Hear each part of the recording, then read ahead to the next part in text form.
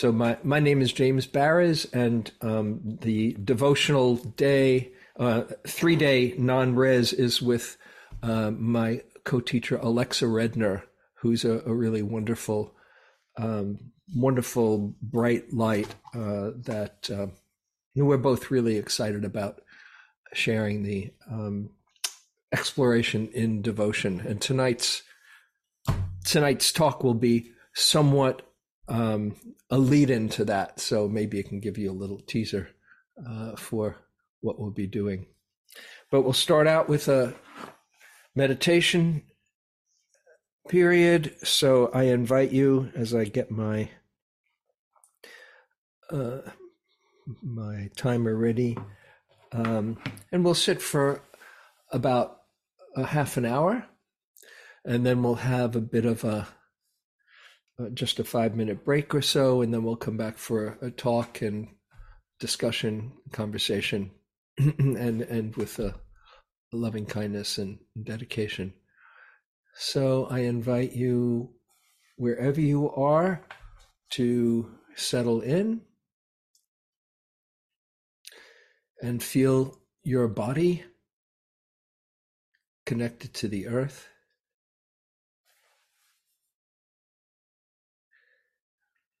So you have something of a grounded connection. And let your posture be an expression both of upright alertness as well as relaxed ease.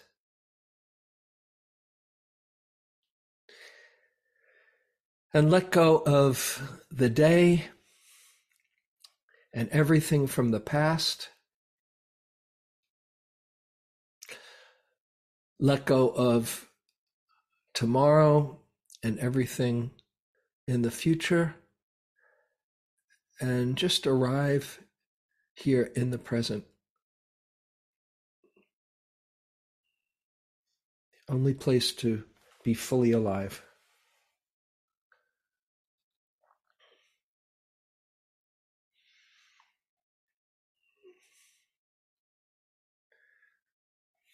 And you might take a few deeper breaths and breathe in a sense of calm.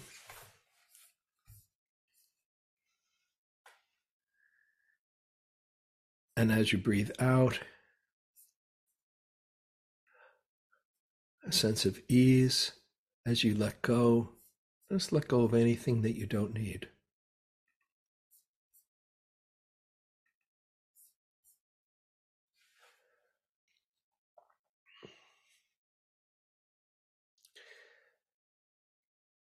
And then let the breath find its own natural rhythm. Let the breath breathe you. It's been doing that your whole life. Just allow yourself to be breathed.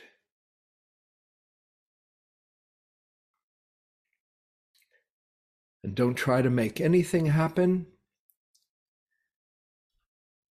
Simply know that you're alive and breathing.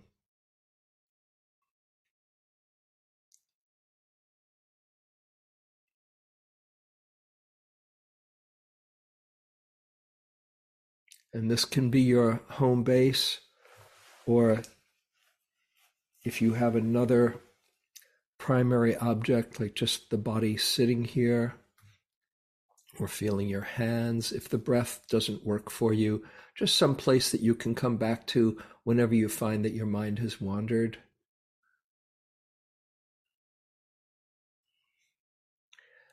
And besides knowing that you're sitting and breathing, let the mind be relaxed and open and spacious, so that if anything else calls your attention, that's the next thing to acknowledge and know, whether it's sensations in the body or sounds or emotions that might arise.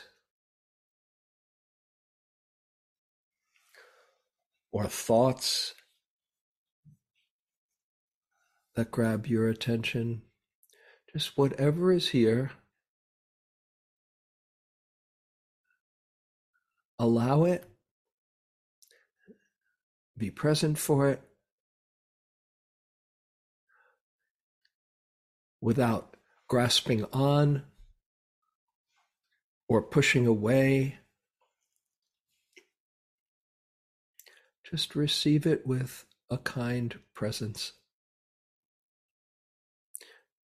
You can always come back to your primary object of the breath or the posture. And when you find that you've gotten lost in thought, no need to judge that. It's just what minds do. Don't take it personally. And appreciate that you've just come into the present moment once again. And let that return be done with kindness and patience, and be here once again, just knowing what's happening right now.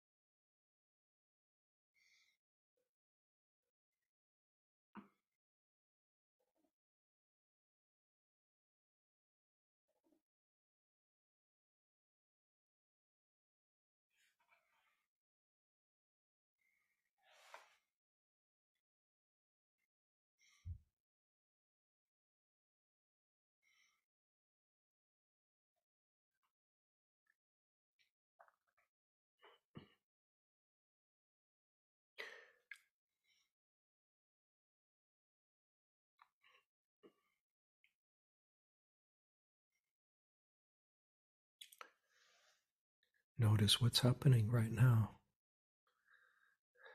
Open to it with a kind presence.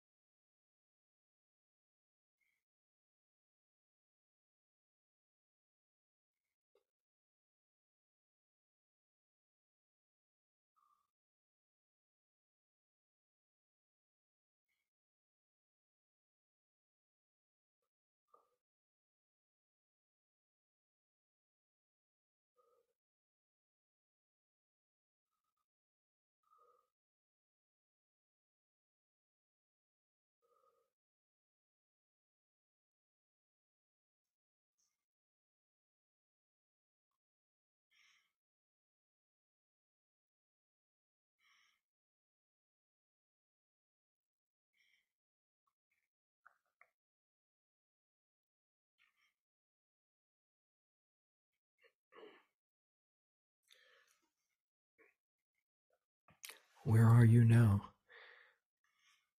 If your mind has wandered off, bring it back quite gently, patiently, and be here once again.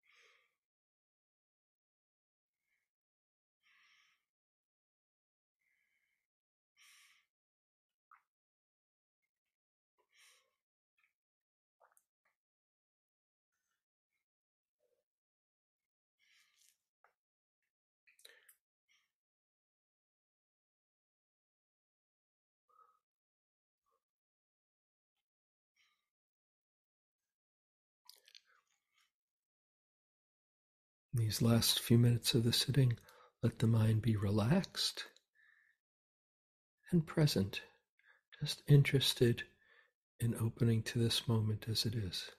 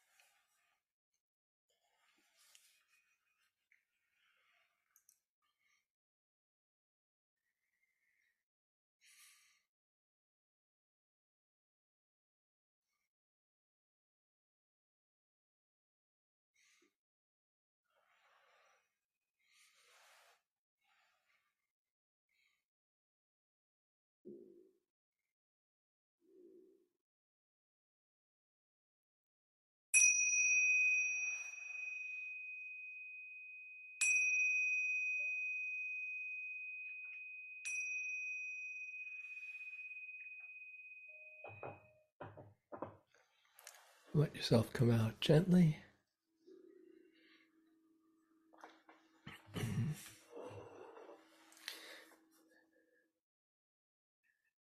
And when the meditation ends,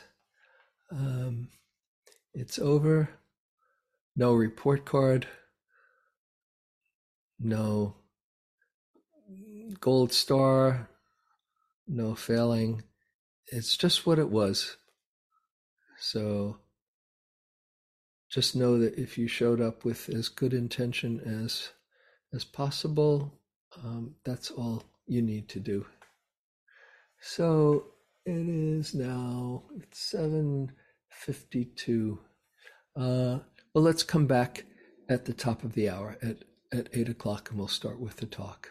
Okay? While you're on your own stretch, bio break or stretch break, see if you can just be mindful in being with what you're doing. And I'll see you at 8.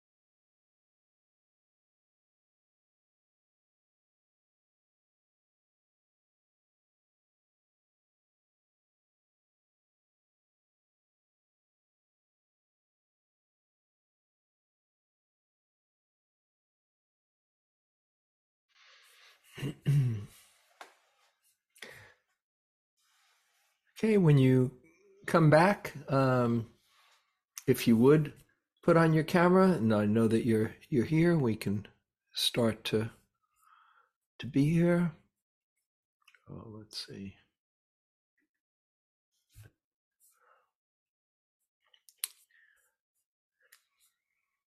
Great.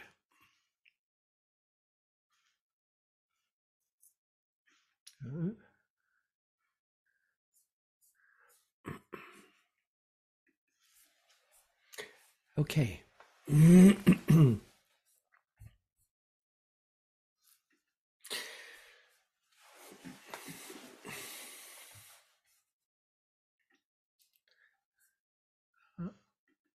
Spend.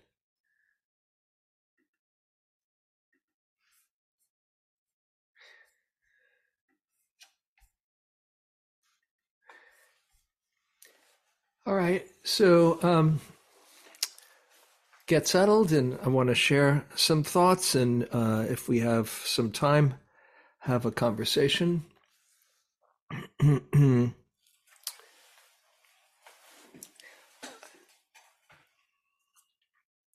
I want to talk tonight about the secret ingredients for practice. Sounds good?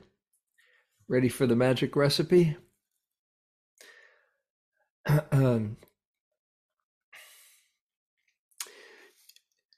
Probably everybody online has come to tonight and has entered into a meditation practice because you've been motivated in some way. Something moved you. Otherwise, it's a pretty strange thing to do to say, okay, just sit here, be still, notice your breath,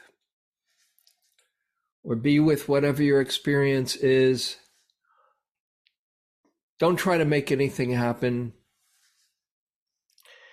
Not many people would sign up for that unless they had some kind of a motivation, unless there was some reason to do it. And I invite first for you to get in touch with why you do this stuff. What motivated you to start a meditation practice or to continue it and show up on a Monday evening? I think it's a very important thing to get in touch with why you're doing it. Not that there's any wrong answer. There's no wrong answer. Just for what you has touched you in a way that says, okay, even if it's just, I'll give it a shot. I've heard it's pretty good, saw some research, or my friend has gotten into it and they seem a bit more mellow. or a bit more connected, and I'll try it. But maybe it's more than that. Maybe you read a book and were really inspired. Maybe you heard a talk and that touched you.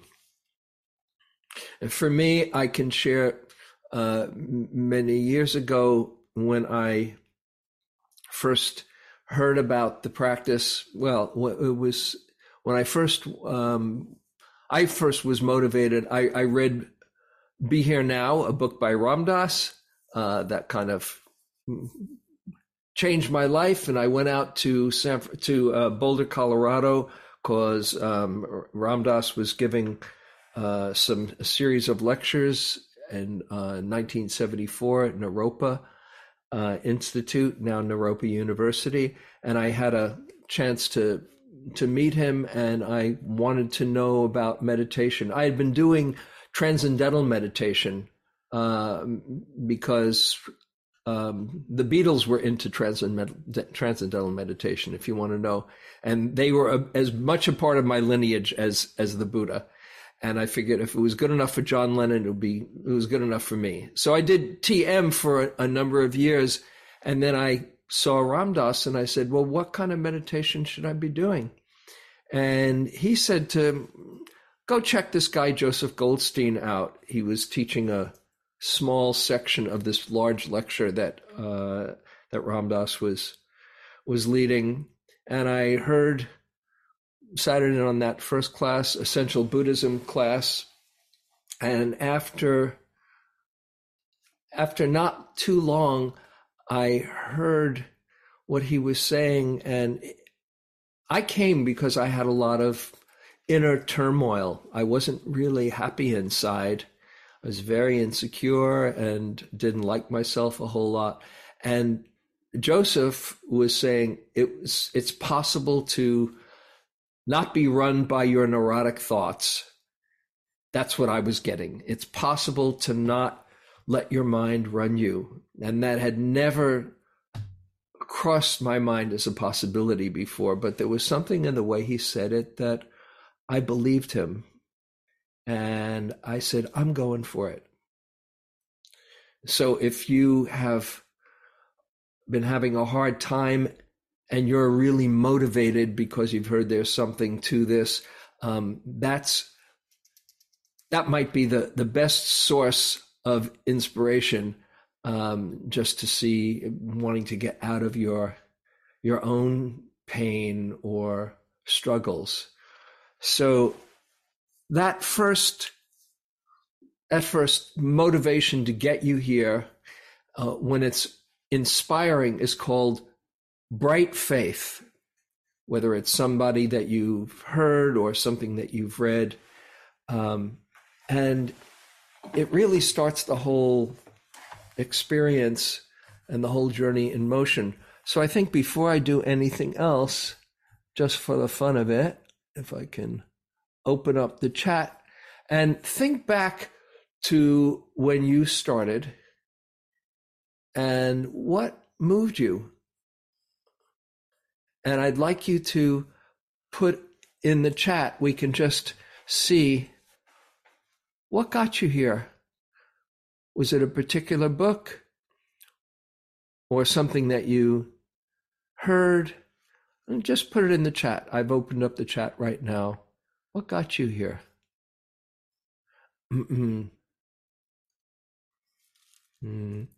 Relief from grief. My mother. Nuns in Vietnam. And let's hear some more. Change Your Mind Day in New York City. Learning to Feel My Feelings, a non-duality conference. Full Catastrophe Living, wonderful book by Jon Kabat-Zinn. I get this down here. Daily Stress, friend recommended. When Things Fall Apart, Pema Chodron. Whatever it was, you remember that feeling? You remember that feeling when you just said, I'm going for it?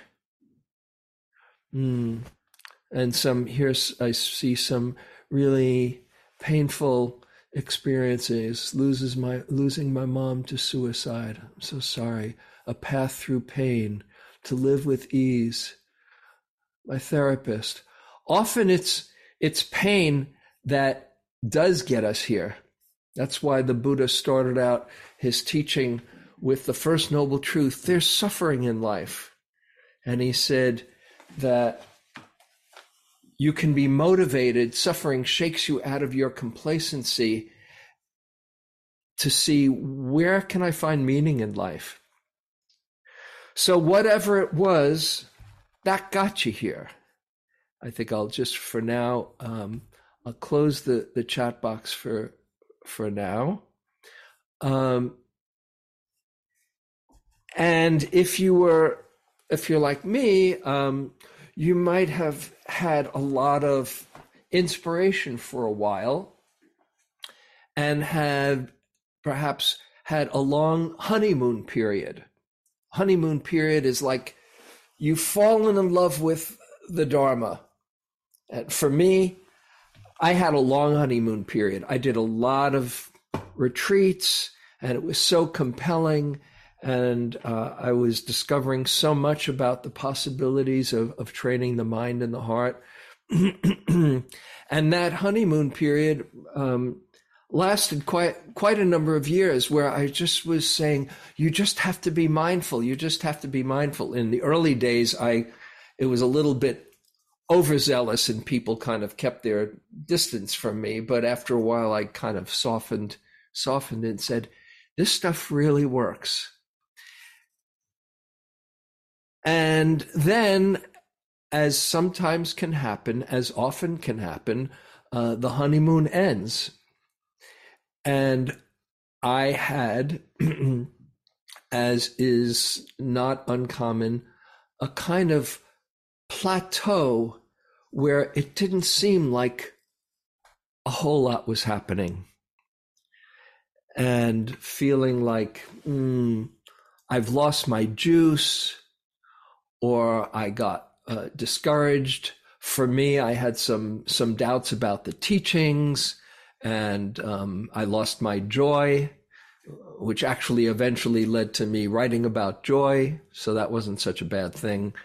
But for many people, there can be this plateau where it's not that faith and bright faith that you had early on.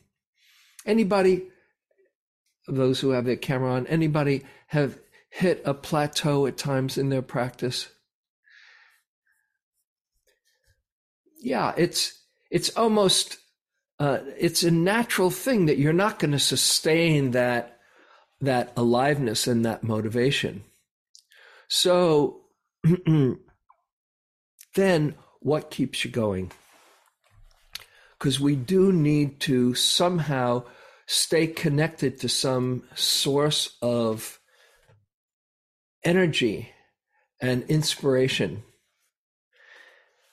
And that's what I want to talk about tonight when I say these secret ingredients to practice, that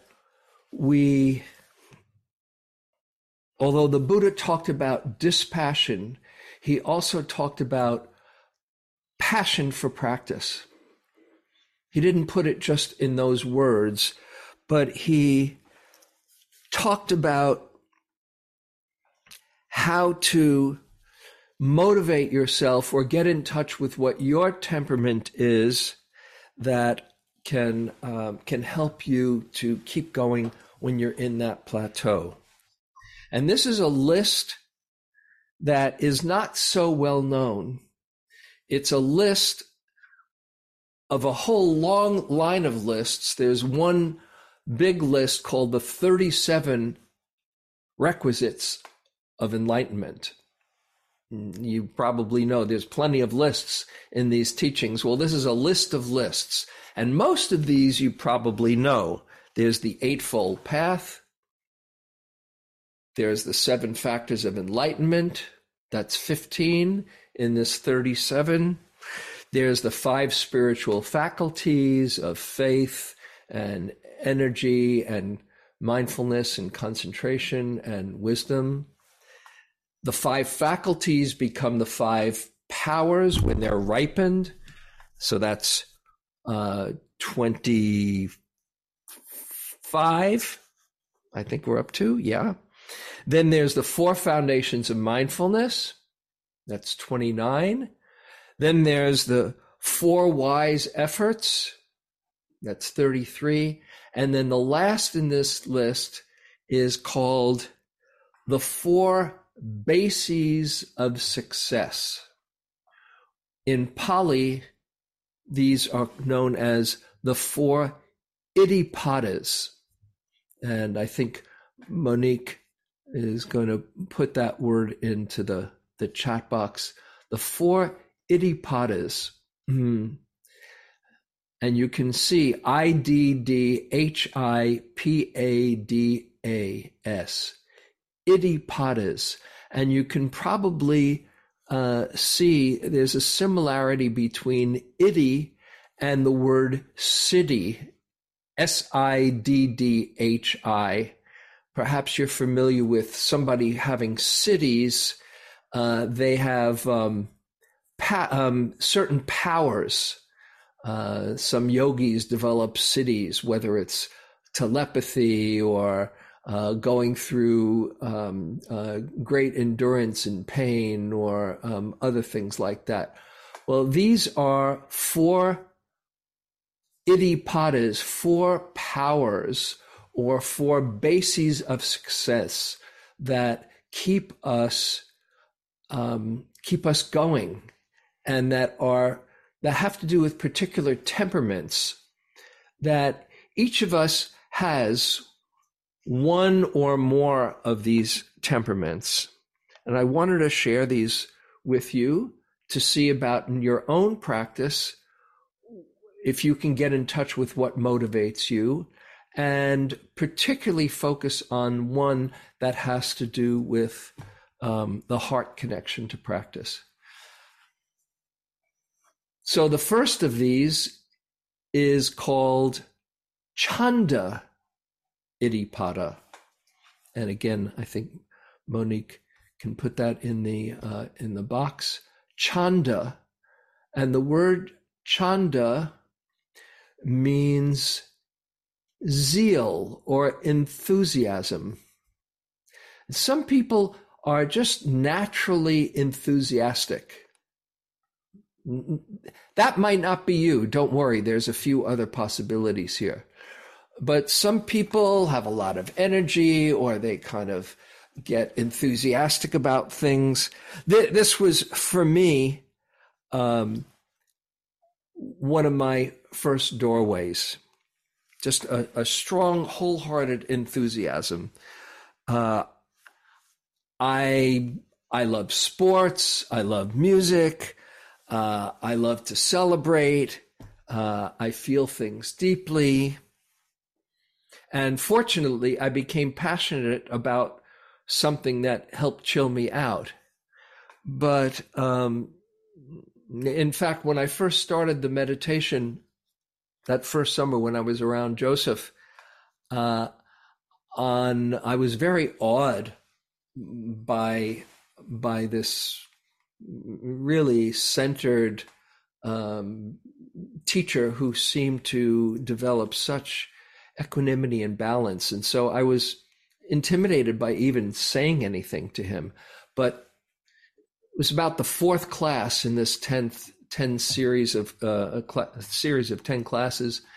And I happened to come that day wearing my New York Knicks t-shirt. I was a big basketball. I am a big basketball fan. Not the Knicks these days. But I have to say, I'm going through a little bit of grieving now as my Golden State Warriors just got knocked out. But that's another story. But anyway, I was wearing my New York Knicks t-shirt, and I had this awful thought that was, it was so disturbing that I went up and I spoke to Joseph for the first time ever. And I said, excuse me, can I ask you something? And he said, yes. And I said, I'm a season ticket holder. I lived in New York at the time. I'm a season ticket holder to the New York Knicks. And it's the thing that I probably love most in the world. Am I going to go to Madison Square Garden and watch a game and just say, nice shot, Frazier. Good pass, Havlicek. Because I don't know if I'm ready to sign on for that, if that's where this leads. And he gave me the perfect answer that has helped me for the last close to 50 years. It's helped me a lot in the last few days. He said, you'll probably feel just as passionate, but you'll get over a loss sooner. I said, okay, sign me up. I'm ready to go. And I've been going ever since. So anyway, I had this really passionate side, and it was just so exciting to see how the mind worked. Fortunately, I got the message that I'm out of control in my mind. My mind has a mind of its own, and really took to heart Joseph's instructions that said, thoughts come and go on their own, and you don't have to blame yourself for the nasty ones or take credit for the beautiful ones. I mean, I got that concept. It still it took me a while to really more and more embody it, but it made sense to me. And then it became so exciting to understand how the mind works and to have a sense of wonder and to just love to discover the subtleties of the mind. I can remember going into a practice discussion, a practice meeting with Joseph. This is like 5 years into my practice, and I started to open up to different places that were new to me. And I said, I don't know what I've been doing these years, but I feel like Alice in Wonderland, just opening up to a whole new way of seeing things. And he said, oh yeah, I know what that's like. I said, you do? He said, yeah. And then he leaned forward and he said, and you know what? It's like we're at the tip of the iceberg. And he said that with a sparkle in his eye, like not, oh, there's so much more you have to learn, but rather, oh, it's so exciting to see the subtleties of the mind and to open up and awaken. So that might be for you. If you get passionate about things, enthusiastic about things, that might be your doorway, Chanda Iddhipada. Then there's another kind of Iddhipada. This is called Virya Iddhipada. And again, we can put it in the chat box. Virya, and the word virya means it literally means energy and effort. And it's the energy. Sometimes people have a lot of energy for practice and they're undaunted and nothing is going to get in their way. Aditana is a word, another word. I don't think I mentioned it to you, Monique, but aditana, it means resolve or determination. Let's see, and I'll put it in here. Aditana, and that's one of the perfections where you just are going to go ahead no matter what, nothing is going to get in your way, and you're not going to be deterred through going through challenges and struggles. This is the Buddha, who said, this is if I can find it. Hold on. Yeah. Let my bones. Wait, where did I do it? I guess I put it up. Nothing will deter me. Whatever can be done through human exertion, I will do. Let my bones dry up, my blood, my sinews, whatever can be gained by human exertion, this I will do.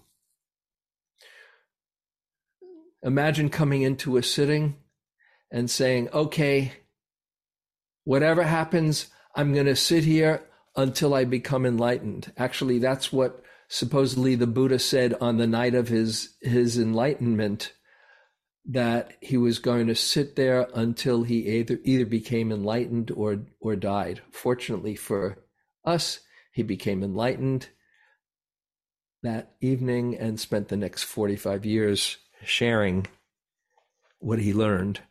You might have that kind of a willpower that is filled with heroic effort, as it's called. Then there's another kind of iddhipada. And I'm going to put this in. I forget if I put it in the right order for you, Monique, but there's Vimamsa iddhipada. And in the actual list, this comes fourth, but I'm saving the third one for last. And Vimamsa is investigation, where you see the situation, and through investigation, you realize how extraordinarily precious it is to be born a human and to have the opportunity to hear the Dharma and practice. It's extraordinarily rare, according to Buddhist philosophy and cosmology, to have a human birth. This is one of the four mind changers, the preciousness of a human birth. My friend Wes Nisker wrote a book called Buddha's Nature, looking at the Dharma through science. And he has this fact that I love. He says, right now in your mouth, there are more living organisms than have been humans since the beginning of time. And here you are, born a human. It's exceedingly rare. Think of all the animals, if you believe in incarnations and rebirths, all the animals, all the insects, all the birds, all the living beings on this planet. Not to say that the humans are the most superior. We're kind of messing things up in many ways. But according to Buddhist cosmology, the human realm is an extremely fortunate realm to be born in, better than, of course, than the hell realms, even better than the God realms. Because in the hell realms, you're just dealing with pain and suffering in the lower realms. In the God realms, you're sitting back and saying, yeah, it's really great. And you're not motivated to want to see where liberation really is. But the human realm has the perfect balance between joy and sorrow. And so it's said that this is the best one to wake up to. So when you investigate and see, wow, what a fortunate opportunity. Another aspect of Vimamsa is seeing impermanence and death, really understanding we're not around for so long here. What are we going to do? As Mary Oliver says, what are you going to do with your one wild and precious life? Are you going to spend your time just acquiring as much as you can, or watching Netflix? I have my Netflix favorite movies and series, so that's not a judgment, but if that's all your life is, that would be a kind of shame. But to really see, oh, we're not here for so long, what better thing to do with our life than to learn as much as we can and to wake up to our goodness inside. Another of these Vimamsa investigations is seeing the law of karma and understanding cause and effect, and seeing what I do makes a difference to others and to myself. And so I want to live a life with as much integrity and thoughtfulness and care as I can. And the fourth in this Vimamsa Iddhipada is seeing the defects or the shortcomings of samsara, as it's said, just that there's no lasting happiness, and that we are all subject to old age, sickness, death, and loss, and there must be some kind of deeper meaning that we can find. So as you investigate, as you get clear on the situation here, you might be motivated to make good use of this time. So that's Vimamsa Iddhipada. So chanda, enthusiasm, virya, energy and effort, heroic effort. Vimamsa, investigation of this precious time that we have here. And then the fourth that I'm sharing, which is really the third in this list in the Buddha's teaching, is called Citta Iddhipada. And again, Monique, if you could put that in. Citta Iddhipada. The C is pronounced like a CH in Pali. And citta is a word that sometimes is used for mind or heart. Sometimes it's heart, mind. In this particular way that it's used, there's a feeling when you've been touched by the Dharma, when you've been somehow deeply moved, beyond bright faith. Bright faith can get you going.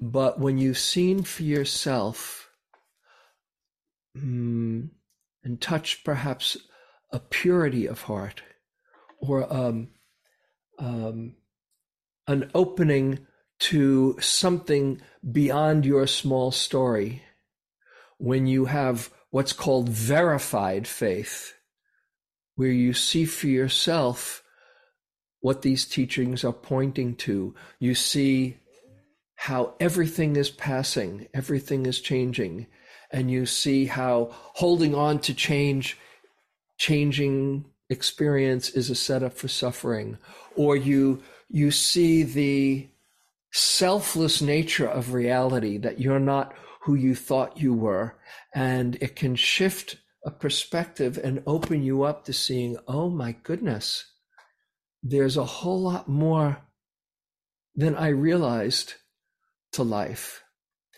And when you've touched that,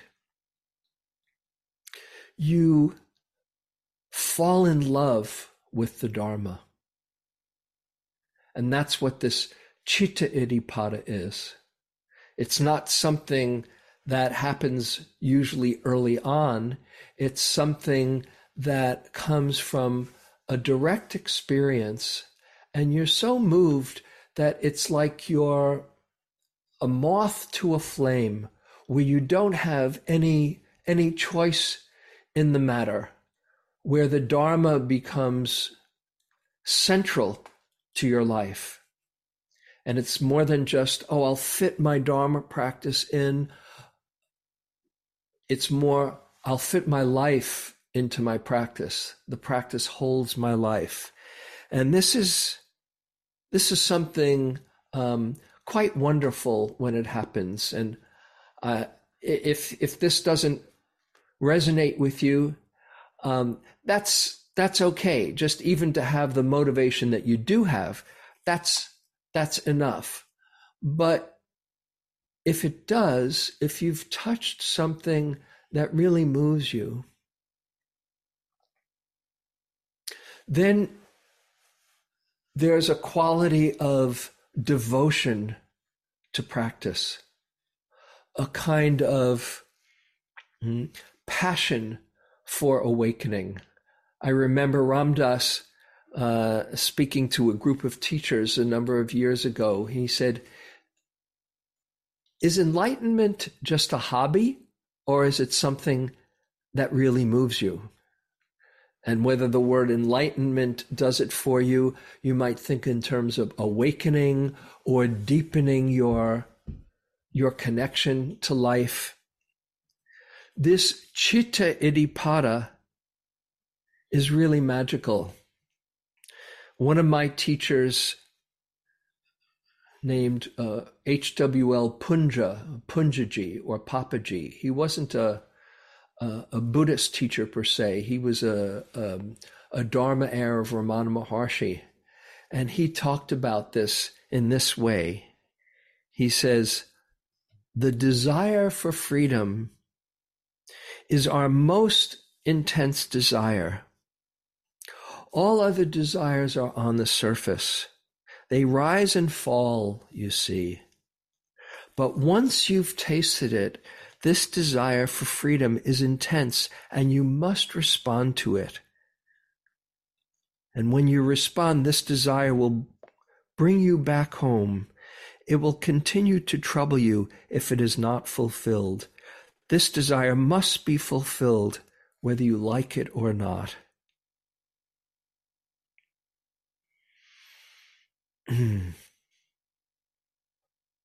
This is from Nyanaponika Thera, who was a great translator of the Pali Canon, a Theravadan monk who was the head of the Buddhist Publication Society, and he wrote about devotion, this theme that we're going to explore at the end of this month for 3 days. He said, it would be a mistake to conclude that the Buddha disparaged a reverential and devotional attitude of mind when it is the natural outflow of a true understanding and deep admiration of what is great and noble. Once you've touched the Dharma, you have a devotion to the truth, a devotion to opening and coming to realizing your full potential, a devotion to the sacred. And when you have that, then even the ebbs and the flows, even the ways that that practice can sometimes feel like you've hit against a wall, or feel that that you're not getting anywhere, or even sometimes feel like you've backslid. Oh, I thought I knew something, and now I'm just back to square one. What Suzuki Roshi calls beginner's mind, he says, is a very good thing when you have a beginner's mind. That devotion, that commitment to the truth and to align yourself with your deepest values and to realize that there's a Buddha right inside of you. That's what you're getting in touch with when you take refuge in the Buddha right inside of you, that carries you through. And when you can get in touch with that, then you have an ongoing commitment to practice. This is from W.H. Murray, who wrote The Scottish Himalayan Expedition, on this quality of commitment that comes with this citta iddhipada. He says, until one is committed, there is hesitancy, the chance to draw back, always ineffectiveness, concerning all acts of initiative and creation. There's one elementary truth, the ignorance of which kills countless ideas and splendid plans, and that is that the moment one definitely commits oneself, then providence moves too. A whole stream of events issues from the decision, raising in one's favor all manner of unforeseen incidents, meetings, and material assistance which no person could have dreamt would have come their way. I've learned a deep respect for one of Goethe's couplets. Whatever you can do, or dream you can, begin it. Boldness has genius, power, and magic in it. So these are these secret ingredients to practice, these 4 iddhipadas: a natural enthusiasm, a determination, and an effort that is not deterred by obstacles.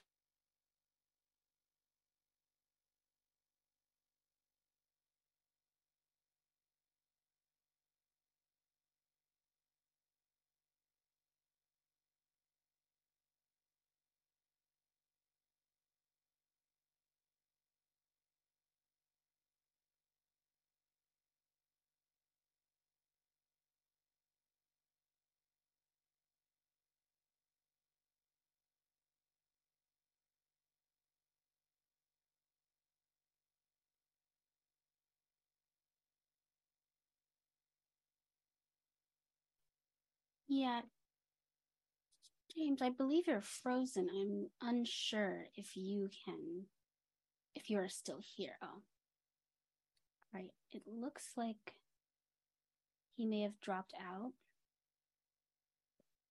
Um, so why don't we take a moment, everyone? If you would like, you can sit quietly, or you can take a 5-minute break, and I'll see if James reconnects, right?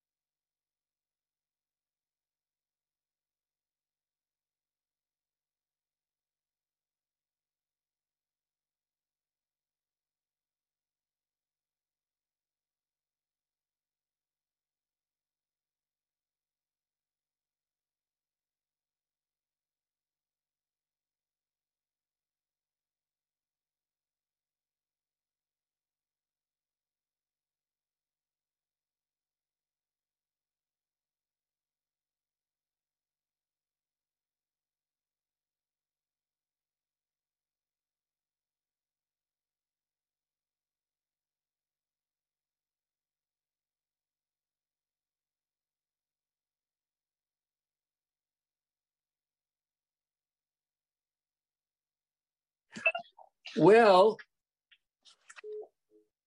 and I can't see, let's see, is gallery view. Switch to gallery view. Well, people got very quiet, and I couldn't understand why. And then I realized as my wheel was spinning around and around, and all of a sudden I realized people hadn't moved in ages. So that's what happened. So now if you're here again, thanks for still staying on. I'll use this device. And if there's any questions or anything that you want to bring up about practice, Monique, you're going to have to help me out. You can hit the reactions box, and maybe Monique can bring you up. And otherwise, I had done a dedication of merit. So let's see if there's anything that anybody wants to talk about, bring up.